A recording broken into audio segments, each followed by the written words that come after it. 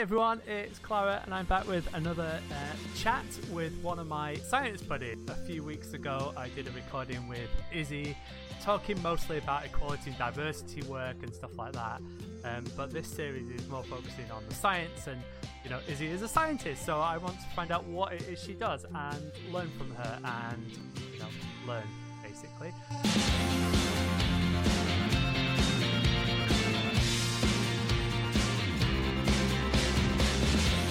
Hi Izzy! Hi. How are you doing? You okay? Good, yeah, how are you? Yeah, great. Thank you so much for sort of after me already doing one chaotic chat with you. Thank you for coming back and doing another one. That's really cool. Pleasure. So do you want to introduce yourself? Where do you work? And sort of very overviewy of anything that you want to talk about and you really. Okay, so my name is Izzy Jayasinghe. I work in the University of Sheffield as a senior research fellow.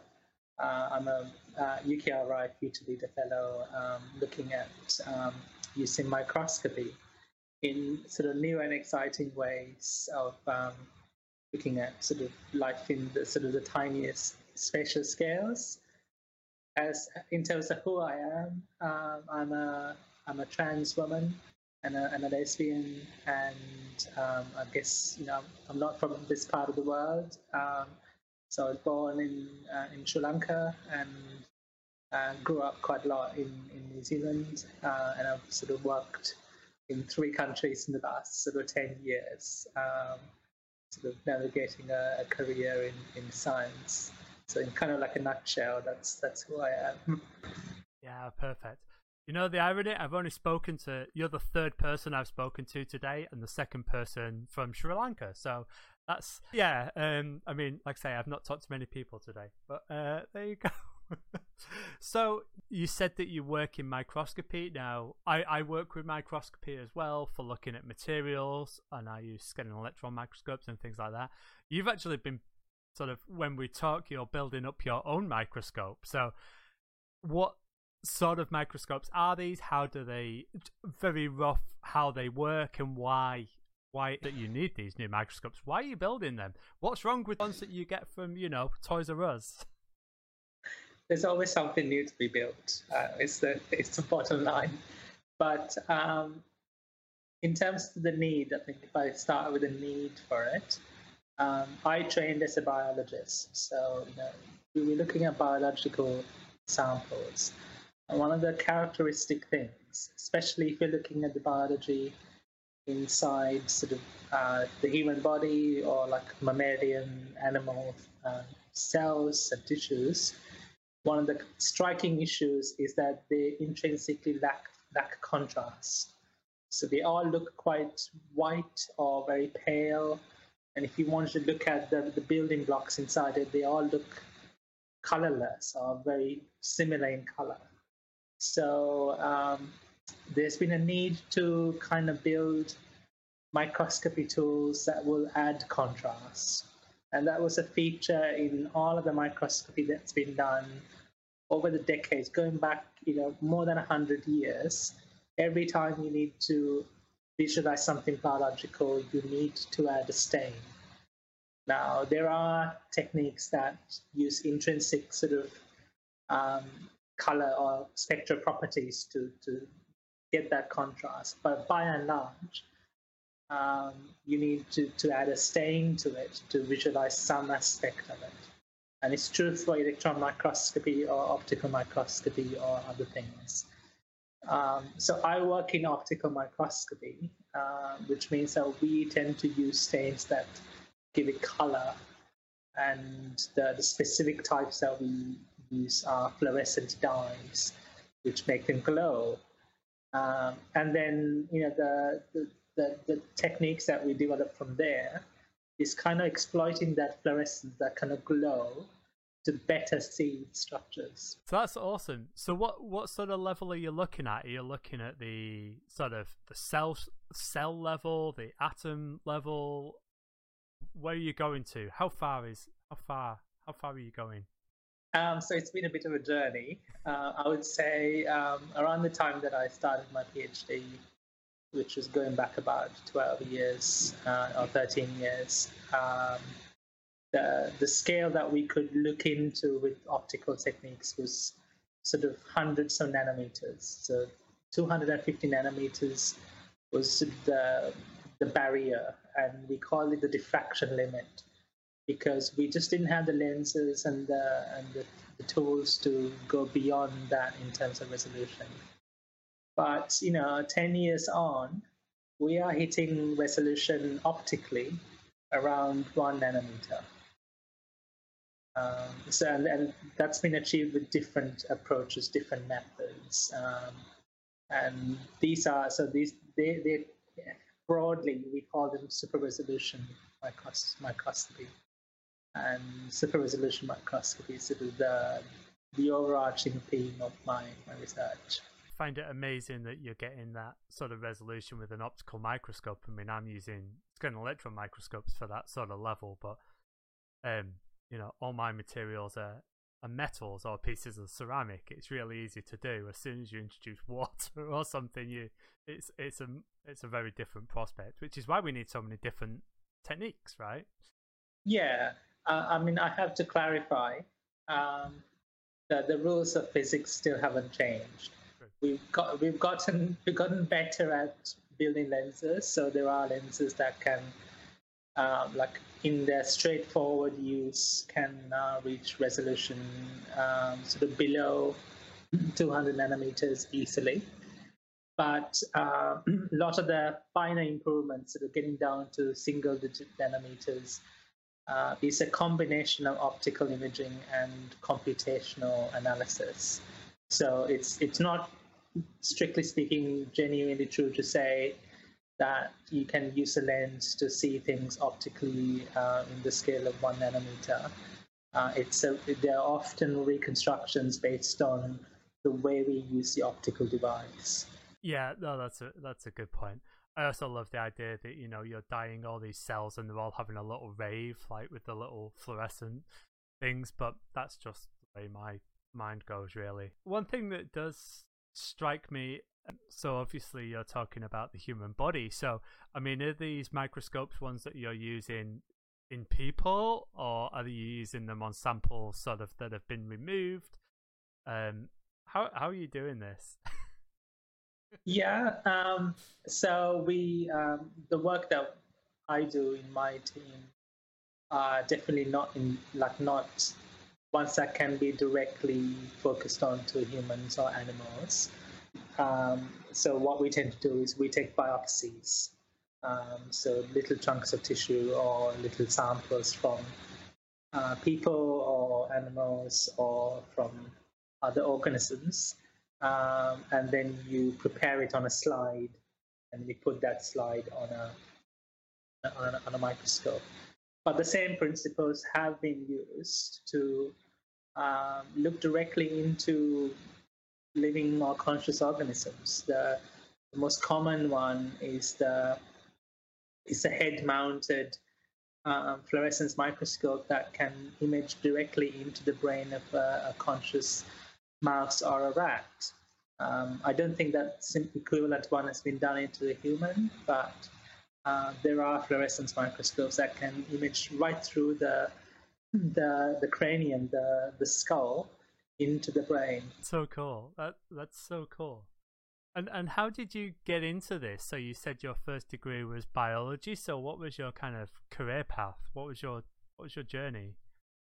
I've kind of gone in and out of biology.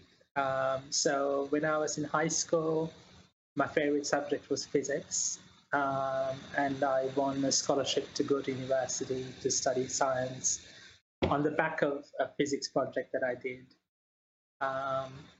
And then when I got to university, I didn't really believe in my math skills. I thought my math skills were quite weak. So I picked one that was easy on the maths, which was biology. And I quickly learned that the interesting biology happens in the interface of biology with quantitative fields. And so I kind of found a research group that was working on biophysics. So they were kind of imaging cells, and they were making measurements from those images, and then they were making deductions about how the physical processes that drive life in those cells. For example, things like diffusion, things like electrical signaling worked. So they were still embedded in physics. And that group that I joined, they were interested in cells in the heart, and they were using optical microscopy to make those measurements. And over the years, my PhD was in physiology, technically, but since then I've gradually become more interested in the tool and the question. It's funny how it changes, isn't it? And I think that's the nice thing. A little bit similar to me in the I'm a material scientist, and so I started in engineering, but then there's the physics, there's the chemistry. It's kind of materials is the hybrid science, and it's a little bit similar to what you're doing. It's like there's a bit of biology, but there's a lot of physics as well, and it's a real mix. Yeah, and also you can't really pigeonhole yourself into one discipline. I mean, some people do, and that's their career choice. I think of it all as just science, and if I need to learn something from chemistry, I go ahead and do that. Yeah. Always sort of. Well, I mean, it's a way of challenging oneself, but I think it makes life and work interesting if you are prepared to learn new things. I completely agree, and I've been doing the same thing. I'm sort of currently learning as well. Interesting, actually. So, I count myself. I do research, but I don't lecture. Do you also lecture? Do you teach? I do. So, I mean, teaching has been a part of my career at various stages. So, when I was a PhD student, I also worked as a tutor in the department. I think these days they're called as sort of teaching fellows. So I was kind of like an equivalent of a junior teaching fellow part-time. But then more recently, when I kind of became an independent researcher, that was on the agreement that I would take on a certain amount of the department's teaching. So I was teaching mostly biology, so physiology. But then I was also teaching some courses and modules where it's more technically focused, sort of. And the aim was not just to just deliver more and more content on biology, but to kind of instill the scientific skills that are transferable when it comes to the students. So to be able to write a good report, to be able to plot graphs that are scientifically accessible and clear, to be able to analyze data and do presentations and things like that. Yeah, that's really good. It just when you were speaking, it just made me think, because I mean I was whatever they call it, doing some teaching when I was doing my PhD. But I was, my PhD was in material science, and I was lecturing in the, teaching in the engineering, because that was my degree. That's what I did. So the material side has always been more practical, and since I've been in sort of materials groups, and especially now Oxford, I don't feel like I don't feel like I have the background necessarily to be able to do it. But of late, with putting together certain videos and learning different subjects, I'm like, hey, hang on, maybe I can. I was worried I'd fried my brain, basically. I thought that I'd frazzled it. I guess the thing to remember is that teaching or lecturing or tutoring, they are forms of science communication. So the main difference is that you are now working within a certain structure, a certain program, to a certain plan that fits into a bigger sort of program of teaching. but essentially the basics are still the same. The basics are to sort of engage and captivate your audience, and kind of make that topic interesting and accessible, and give the students the tools to learn however much they want to learn. Do you enjoy do you prefer the teaching side? Do you prefer the research side? Do you like a mixture of both? It varies from time to time. There are, to be really honest. So the aspects of teaching that I really enjoy is standing up in front of the class and kind of introducing a topic that the students have not been exposed to before, and really exploring it and having a conversation with them about it, and observing how they are engaging with it, and how they really run with the ideas. And that's the fun part of teaching. The aspect of teaching that is less enjoyable, and I think as a kind of a sector higher education needs to evolve on, is how we assess teaching, or how we assess the learning. And as a teacher who has been now do the marking, it is quite backbreaking and kind of soul destroying work, to mark 80, 100 reports of the same type again and again and again, and things that are written in a very prescribed way. And there's a big field on teaching pedagogies in higher education, and there's a thing called the Bloom's hierarchy of learning, and at the very bottom are things like the learning of the facts, the knowledge, and the details. At the highest levels of learning, you're talking about being able to synthesize something new. And I think at the moment, most universities dwell a lot on the facts and the rote learning, and not really reaching for that understanding and being able to synthesize something new.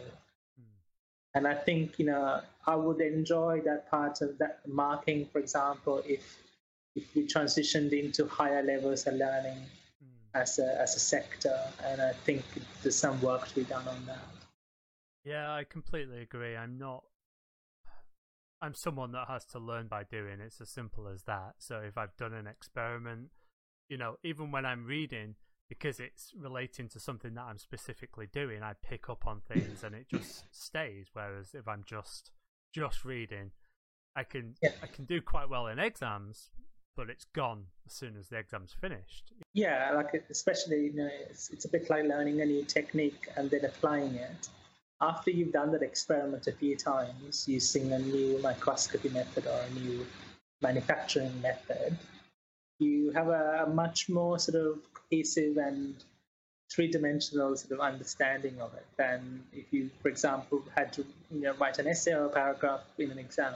I think we don't necessarily get learning right in universities. There's a lot of people that are forced to teach who are good researchers but don't know how to teach. And like you say, when it comes to exam time or reports time or whatever, I see how busy our are, and it's kind of glad I'm not in it. Yeah, it's also the economics that don't really work with that philosophy. Yeah. So there's an ongoing debate about the value of the money that students pay to universities to get their learning, and how efficiently to really deliver that teaching. Yeah. And I think especially in times like this pandemic, when it's very difficult to learn in person in a group or in a lab, it's very difficult to deliver those sort of deeper levels of understanding. And it's a real shame. Yeah, I mean, yeah, obviously we're learning a lot now and having to change how we do things, but I also think that there will be positives. I think that, we're starting to realize that people who do struggle to get into lectures for one reason or another, and there's plenty of reasons. I think we're starting to see that there are more tools and we can change how we do things. Yeah. But also, I do like, especially with labs and things like that, you know, you need to be hands-on. You can't do a virtual lab unless it's software, maybe. I don't know. It's yeah. I mean, I think even what you're doing through your YouTube channel is actually kind of ahead of that curve, because what we've seen in universities is academics being asked to suddenly get on to video tools and use animations and sort of short videos to really drill into the details of what they're teaching. And I think this is going to be the new norm. And it doesn't, just because you're not sort of teaching, or recording these videos for a specific class, doesn't mean that this is not the new way. So I think there's lots that the universities are learning from kind of the YouTube generation. That's interesting. I've wanted to do it for years and years, animating the science. I thought that it'd always be really well. I mean, I'd love to actually work with professional animators and really break it down. And there are some YouTube channels that do that really well. And I feel like mine are basic. I mean, they are basic. I'm not, they are basic, but it doesn't matter as long as you can still get the points across. And that's, and that's what I hope we can do. And I think just looking at science YouTube, absolutely there are some channels that are really good at using animations or other kind of visual aids, but there are also channels that have been successful that are not so reliant on graphics. So I think it's not a single formula. It's the whole package that you deliver. Absolutely. And the truth is that two different presenters could have really similar style, but there's something that just clicks with one of them and it doesn't click with the other. And that's what we've got to remember. I don't think it's difficult in universities. I don't think it's a weakness if someone's like, I can't learn from you. I can get an overview, but with this person, I understand it deeper. And we shouldn't be looking at that as a weakness. We should be looking at what the difference is then and sort of analysing it and using that to improve our teaching. But our lecturers, most of them, a lot of people, they're researchers who have to teach, and it means that they feel that they're doing the teaching because they have to do it. And we need to give people more time and more training, but universities, whether they will. I think it's personally I find that good teachers, good science communicators are uncorrelated with in terms of how well they're doing in research. Going back to the pre-YouTube era when I was an undergraduate, there were some amazing lecturers. So there was a lecturer who taught us in cancer biology, who was a really captivating lecturer and drew cartoons. So on the whiteboard, he would fill the whiteboard, so that we have about 3 or 4 whiteboards in the room, and he would fill them with cartoons, and they're immaculate. And he would anthropomorphize some of the things. Like, for example, if you're talking about immune cells that attack cancer cells, he would draw them as little army soldiers and so on. So it was really accessible. And he was a teaching fellow in the university. But then there was also another professor who was a real superstar. And he was a captivating person to listen to. Just, he didn't have any extra talents or aids, but as a speaker, he was quite captivating. So, there are, I think, you don't have to be a superstar in scientific research to be a good teacher. But at the same time, you could be. So it just depends on what your passions are and what you're interested in. Absolutely. Yeah, no, I mean, I've had amazing um, lecturers who were great researchers, and I've had terrible ones in either direction. I mean, that's always the case. Going back to your research, so you mentioned so we are currently in the sort of pandemic lockdown era, which means that we're changing everything about how we work. I mean, obviously, your day-to-day job is in the lab, right? So how are you doing at the moment? Are you back in the lab? Are you getting towards getting back in the lab? I'm in a really precarious situation between kind of. Well, I ended my previous job in a different university, and I started in my new position during the lockdown. Yeah. It's a strange time to start a new job. Yep. And the issue has been that all my kit, all my microscopes in that previous lab still locked down. So I can't really begin my experiments properly in the new setup. So it's a constant sort of communication process of working out when best to get access to that equipment and then go and set it up. Yeah. So are the labs in your new building, in your new university, are they starting to open up now? Yeah, they are opening up in limited capacity. The emphasis is really to keep the density of people down. Yeah. Because for SARS-CoV-2, the virus, I think the biggest risk is enclosed spaces that are not very well ventilated, and people kind of going in and out of those spaces are being asked to share those spaces. And so there's still an encouragement to work from home as much as possible. But in terms of what I do, I would say about 50% of that work is image analysis and writing software, and about 50% are kind of experimental. So there's no shortage of data at the moment for me from the pre-lockdown times that I can analyze on my computer. Yeah, for me, I mean, I need to make new samples, I need to make new films, and then I need to analyze them. A lot of what I do is, if I'm doing the research, it's in the lab. Have you been going in? Oh, the building. I did the risk assessments for the labs I think they went in about 2 weeks ago, and they've been signed off most of the way up, but they're, as you say, trying to open the labs one at a time to reduce the sort of impact on the thing. So I wasn't sure. Like last week, I thought I'd be in the building last week, and this week I thought I was going to be in the building this week. So it's like, okay, maybe I'll be in next week. And I probably will.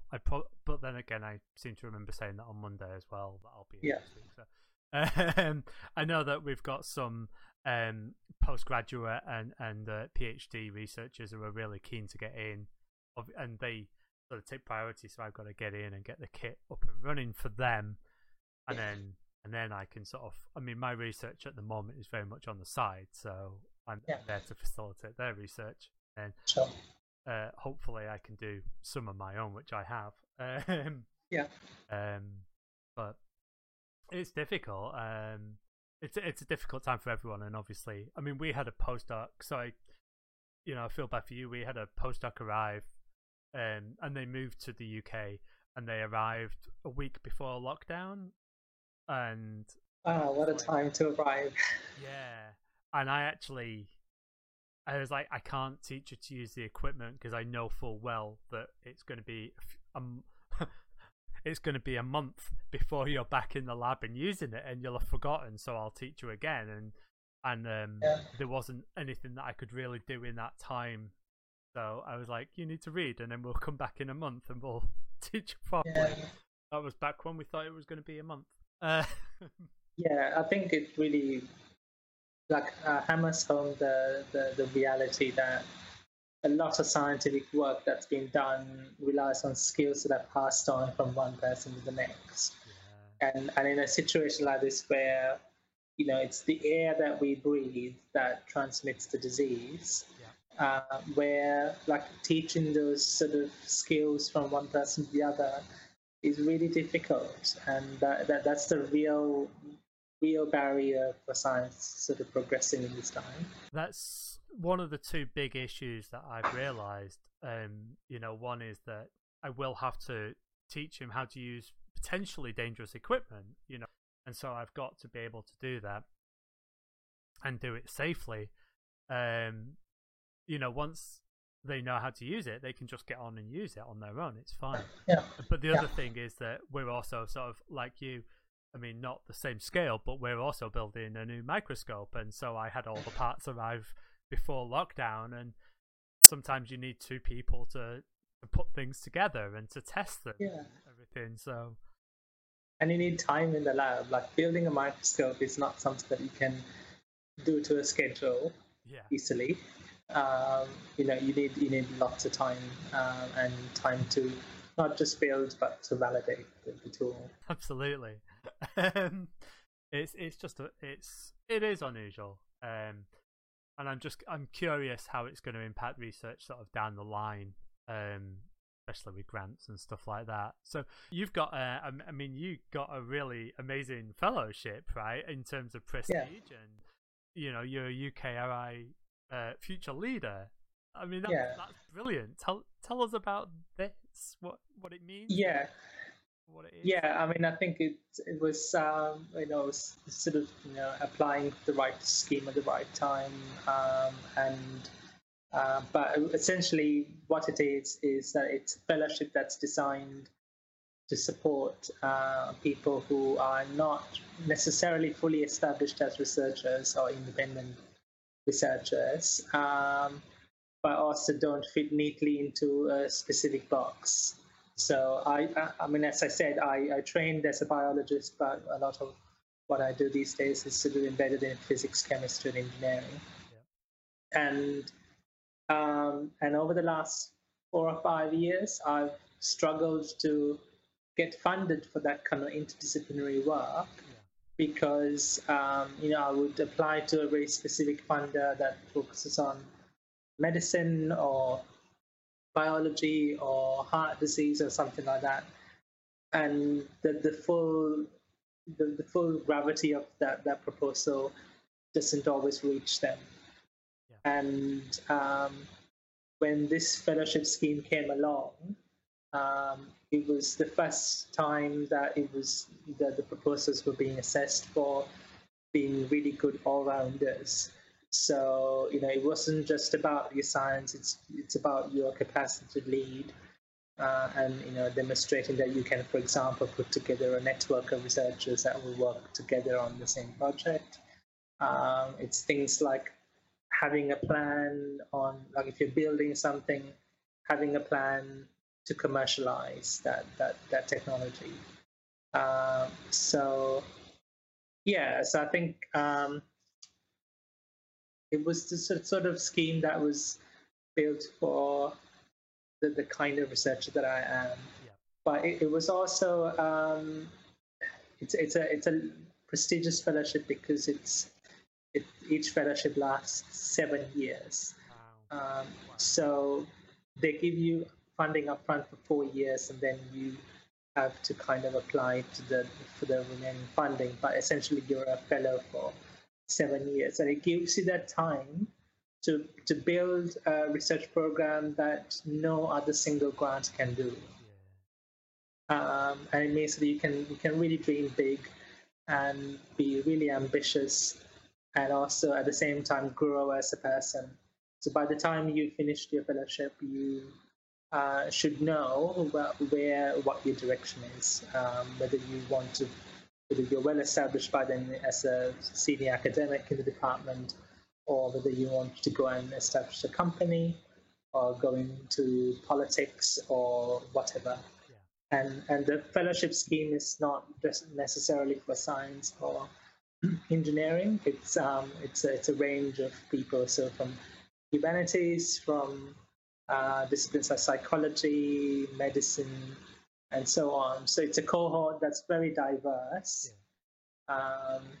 So yeah, it's a bit like hitting the jackpot to get one of those.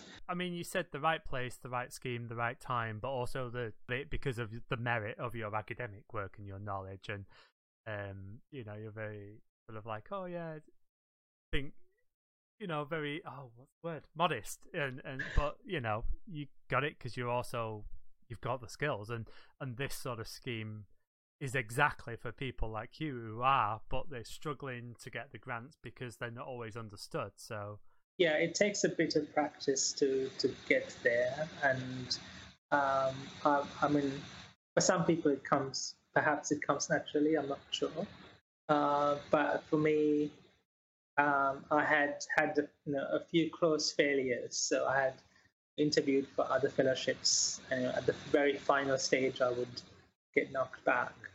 And I think those failures have really stretched me as an academic, and sort of it's pushed me to sort of refine the way I write and the way I communicate science.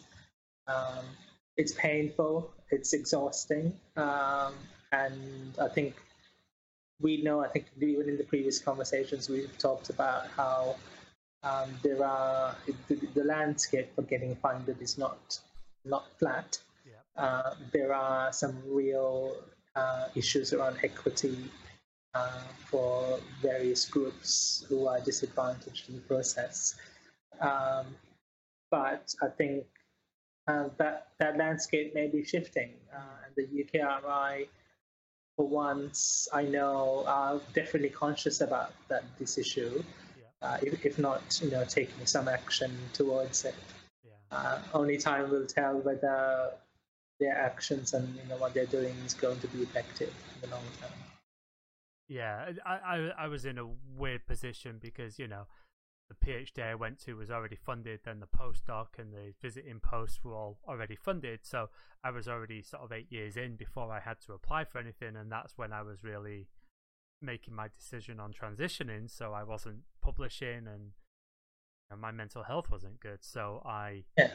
the last 5 years I've been working. I've been able to do research because I managed to get a job, a lab management job, which they were very happy to let me do research as well. That I've got a really amazing group, but now I think I personally I'd have to sort of, I need those career break fellowships or whatever, because it does it affects us in different ways, and there's a lot of reasons why we're not up for grants or why we're not getting them even. Yeah. I mean, I think there needs to be a broader conversation about how we as the scientific community are doing science, because there's definitely a big part of our community who don't have the time and the support to write grant applications. But and it really comes down to balancing out, what are they happy doing, and what do they want to do. Yeah, And writing competitive applications is a good strategy if you want to do something that you can't currently do. yeah, And at the same time, the funders need to look after the area science that are sustainable, or basically that are ongoing based on what is fundable, as a given. So I think those are the two aspects of science that I think we as a community need to support. Um, so as a community, we shouldn't kind of stop people from going for funding for something ambitious that they want to do at the same time, while taking away the science that they like doing. yeah. It's quite challenging thing challenging balance to achieve, I think. And actually, I don't know. I mean, it'd be nice to just talk a little bit more about the sort of microscopes and the research and stuff. Yeah, yeah. So, I mean, so like you say, in order to be competitive with grants, you've got to show that it's commercial, or that that it'll be used, it's practical. I think Blue Sky's research is really, really important. I was talking to Andrew Sepp, and that's a lot of what he's doing. great, but you can't always get that funded. That's right. So what is the use of the microscopes, the techniques that you're developing? What are you using them for? You said it was to be able to see at a different resolution, but why do we need to? So my work is sort of driven by a mix of blue sky research and sort of commercially aimed developments.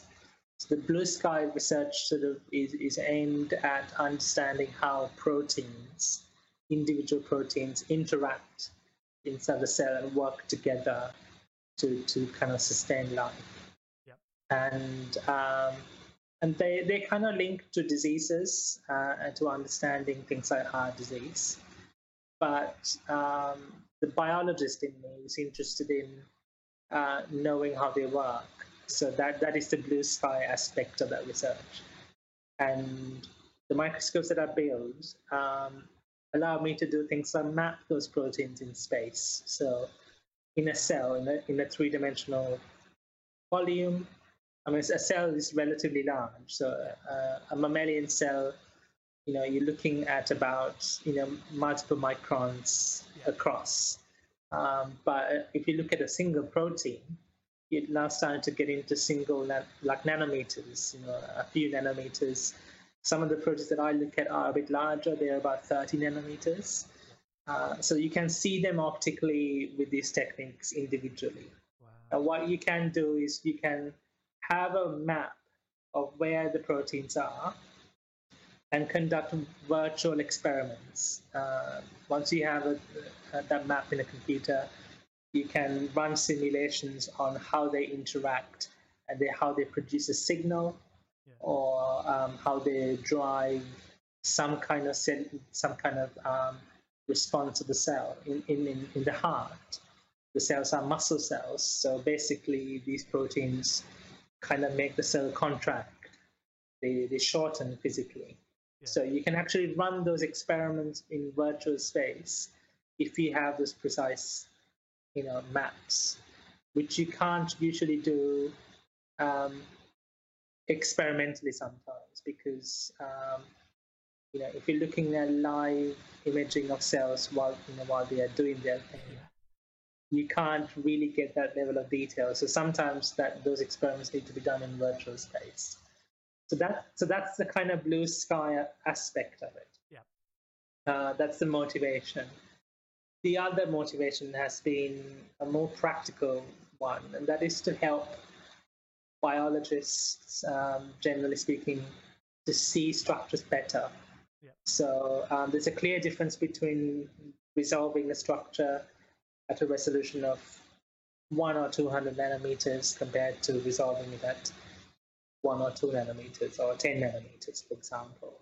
Yeah. So there's a real race to sort of improve that resolution, and there are different strategies of getting this. One is a method or a family of methods called localization microscopy, and I'll send you a link to be posted below the video of how it works. Yeah, there's one video made by a colleague of mine that kind of illustrates this point sort of more visually. And that video was a video that he recorded on his mobile phone of the light show at the Eiffel Tower in Paris.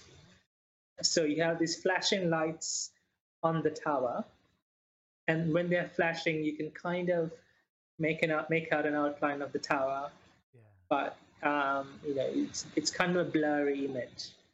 And what you can do is record a video of those flashing lights, and in each frame of that video, you're mathematically, computationally pinpointing where that flash is coming from. And that centroid, that center of each flash, if you then superposition them onto a map, that map suddenly gives you more detail, and you get a much more crisp image of the Eiffel Tower. So I'll link that on the video. You can go and have a look. Amazing. That's so cool. And there's a story about it, how they came across it. So there was in the mid 2000s, around 2005, there were about 4 or 5 groups that were working on this concept. And it was a small number of them actually got recognized for that work. So they got the Nobel Prize in Chemistry in 2014 for it. And there was a researcher called Eric Bedsig, and I'll send a link of one of his talks as well. Yeah. And he was unemployed when he developed this method. Wow. So he had essentially lost his job from his institute, and he had he was talking. I think he was going for a walk with one of his former colleagues, and just generally sort of talking about the great unanswered questions in science. And they kind of arrived at this idea that they hadn't gotten around to testing. And they went back and approached some colleagues from Harvard, and borrowed some laser equipment, and they set up a microscope in the living room of one of them, one of their houses, and did the experiment at home, and went back and wrote a paper in Science. Wow. Now he heads up a major research institute in Jamelia Farm. This says it all about science, right? Like, this person had lost their job, and as soon as they had a bit more time, maybe they didn't have the pressures and they were able to think about problems. So this is why with our researchers, we've got to give them time to think, because that's when the ideas come. That's when often, you're relaxed and you're like, oh, what about this? And just try it. And exactly, we don't have that. We give people money because we know they're going to get results, and because they might be able to just experiment and see what happens. Exactly. And I think these days, especially these days, you have to map every single one of your outputs before you apply for the funding. And so, it's a foregone conclusion. So, you're basically working to a very strict script. Yeah. There's very little room to go out and explore and innovate new things. And so fellowships really do help with that. The fellowships tend to be more flexible and accommodating of new innovations. And I'm lucky in that aspect. But that's, I think, one of the real issues of contemporary science, that everything has to be done to a budget and to a plan. I got disillusioned, when I was sort of getting towards the end of my postdocs, because I, sort of noticed something and I discussed it through with a few more people, and it's like, wow, this looks like it's a real thing. And when I was trying to write about it, it's like, well, no one's done it before. There's no literature to talk about, so we don't know that it's happening, so you shouldn't be talking about it. I'm like, what? This is like, we might have discovered something and it might have been important, and it seemed like it was possible, but because there wasn't the confidence, because it hadn't been done before, if it had been done before, they would have been fine with me talking about it, but because it hadn't, like, what? Yeah, you have to really be prepared to explore new opportunities in order to kind of make breakthroughs. There's one example that I can give from my group. So before I got this Future Leader Fellowship, I had a small grant from the Wellcome Trust called the Seed Award. And it was a very specific task that we had to do. And the person that I hired to do that work was a junior postdoc who was straight out of her PhD, and she worked really efficiently and really hard, and kind of achieved all the aims of that grant around about half the time that we expected it to take. And so after that, it was kind of an exploration. Nice. And she actually made a mistake one day. So she was trying to use fluorescent nanodiamonds, which you may know about. So these are tiny little diamonds that are produced either synthetically or products of detonation, and we can use them as tags for protein. Okay. And they fluoresce, so they glow, and so you can image where the proteins are, Right. if you can use them as tags. And this colleague had, just out of the blue, tried some nanodiamonds as labels, and she was using a microscope that I had built. So it was a custom microscope, and things change in a custom microscope, especially if multiple people are using it.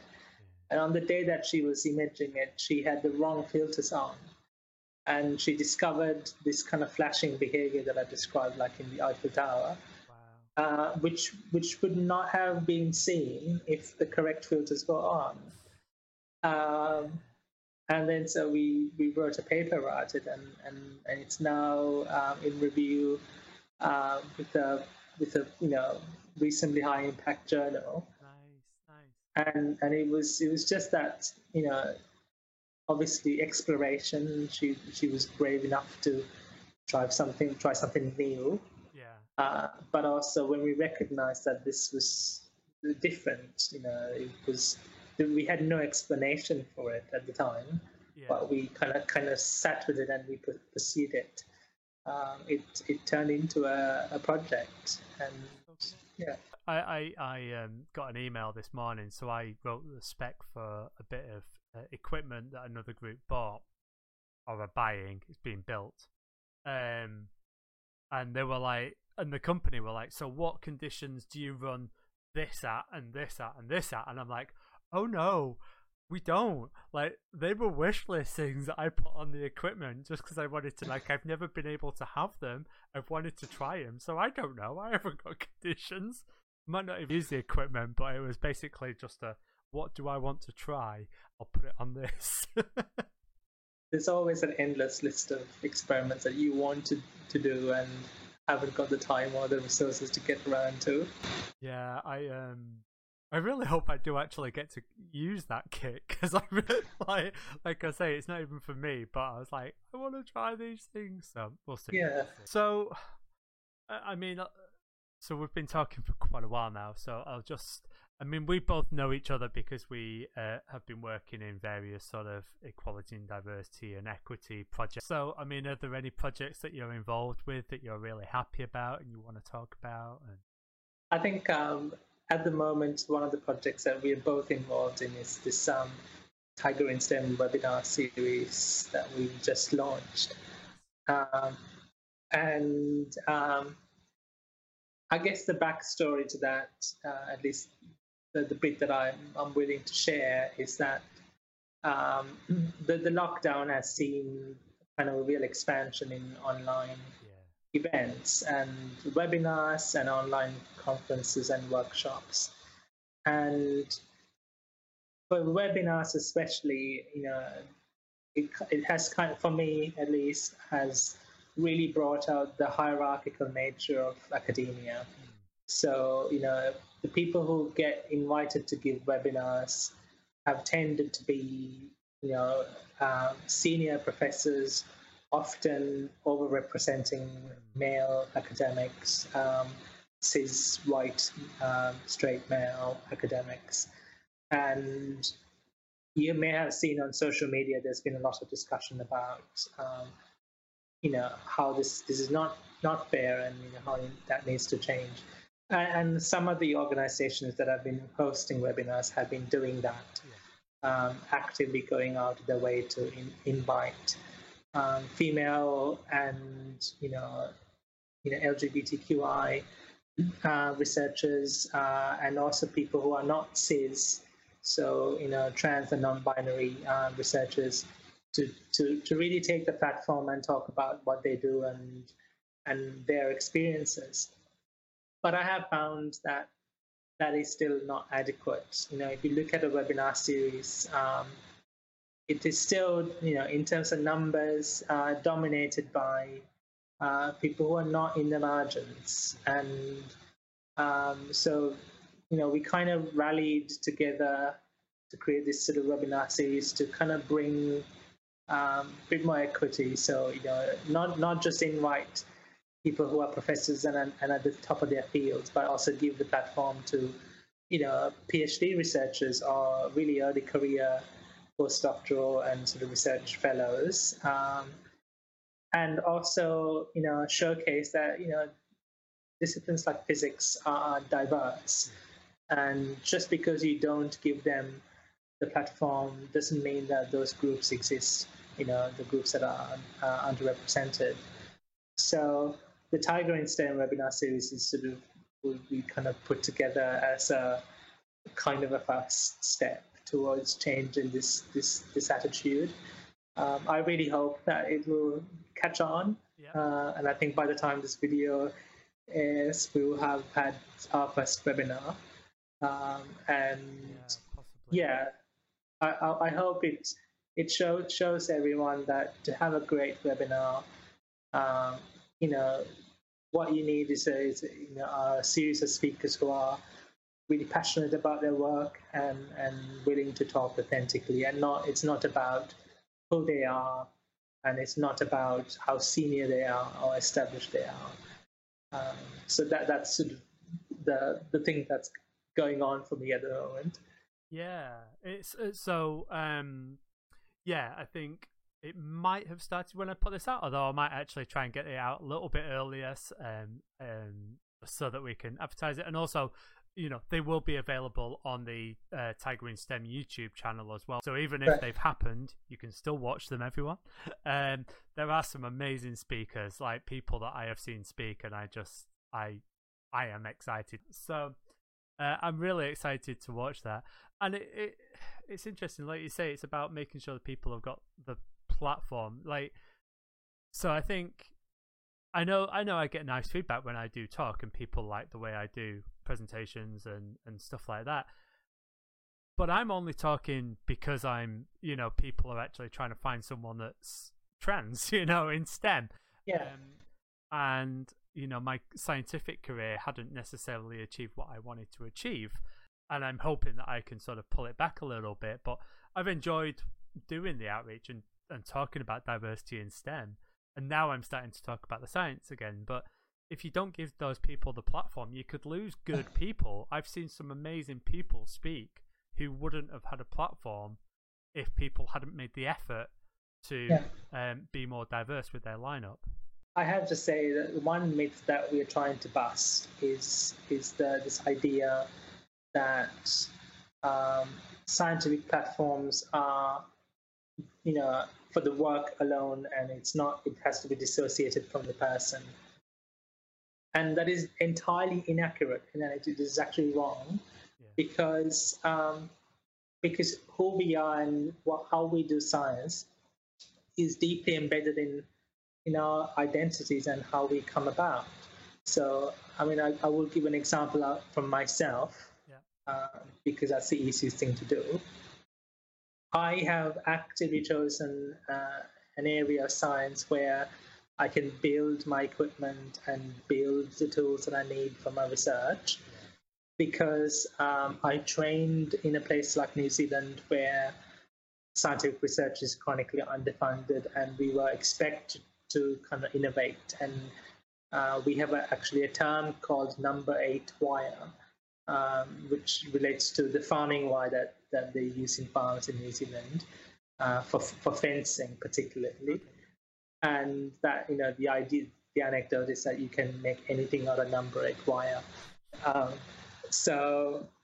that, if you look at some of the microscopes that I have built in the past, not necessarily going forward, I have had to have a left field approach.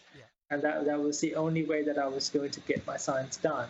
That was the only way that I could stay competitive in my scientific field.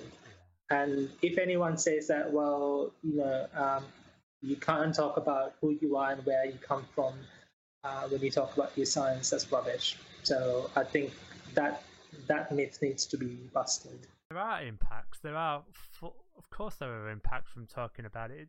You know, I had a conversation last night about, you know, the father of eugenics, and it's like, yeah, Galston did a lot for maths, but you can't just talk about that without talking about who they are, putting them into context, because that'll push people out. Yeah, we shouldn't be making people feel uncomfortable. I was watching one of your videos recently where you talked about, your formative years as a trans person, particularly before you transitioned, and how those, how you had to sort of go about life differently. And I have a similar story that when I was a school kid, and I was, quite a gender variant, child. My parents had an approach where they thought that controlling what I read and media that I had access to was sort of limiting, or could kind of control and put me on the right path to being normal. Yeah. And the strategy that I had, I mean, one of the things that my parents actively did was they censored newspapers that they bought. They didn't have access to the internet at home. But there's a really, really interesting point. So you hear these discussions about nature over nurture, and if you don't give access to young people who are gender variant or have different sexual identities, that they won't become trans or gay or bi. But actually, what we're showing is that it doesn't matter whether we've got the knowledge available. We still know, and we will find a way. You know, for me, I just had to wait a long time, which isn't great. Yeah. I mean, I think the take-home message is that you can't hide the truths from people. I think I consider myself lucky to be alive, that it didn't. I didn't let it impact me in a negative way. I probably nearly did, but I think you can't hide the truth from people. So people will seek out the truth, even if they have to go through a massive detour. And so information, especially, you can't withhold information from the public, the people, and they will find it at some stage. And some people, have read stories and or experiences of some people who discover what it means to be transgender, in the really sort of the twilight years of their lives, and that changes them. And however they access that information, you can't control that. You can't control people's destinies. Yeah, sorry. There was a lot at the end, and it touched me. And yeah, we're, like you say, lucky to have you around, and yeah. Is there anything else? I realise I've kept you on a little bit longer. So, is there anything else that you want to touch on? Are you quite happy with where we've got to and everything? I think a brief thing to say is that how grateful that you're doing this kind of outreach, and also just for being who you are. I guess I have been following your YouTube channel closely in the last sort of couple of months, especially in the lockdown months. And a lot of the things that you are sharing are striking major chords in me, and I'm sure that is true for a lot of LGBTQI colleagues. And I think these are things that need to be said and experiences that need to be shared. And you're doing a great service to that community by being authentic and being who you are, and sharing this openly. And having this discussion. So long may that continue. Amazing. And it's just, this is my story, my journey, my viewpoints, and my thoughts, and I am not story. This is the point about diversity, right? We all have our different stories, we all have our different backgrounds, and the more stories you hear, the more information you have, the more you can find your path, and Yeah. And I haven't said this yet. Congratulations on the National Diversity nomination. Like, that's amazing. Like, Thank you. I'm jealous. I'm not gonna lie. First thought was, God damn it, I wanted that. But I maybe in the future. But I think that's amazing. I think I'm still in the short list, but if I win it, it'll definitely be a group effort because I don't know if you've seen the nomination process. It's a lot of writing and a lot of admin to do, and so it's all thanks to all the people who took the time to write nominations for me. Yeah, I'd looked at it because I didn't know that you were getting nominated, and it's just amazing. I think it's brilliant, and I think you deserve. Thank you. Being on the shortlist, it's great. So thank you. Yeah, it's the colleagues in Tiger in STEM who have really pushed it, and I think you were one. I think you were the initial colleague who kind of invited me to join Tiger in STEM, and I think that's kind of a real example of what a positive environment can do to an individual, like giving them a platform and giving them a voice.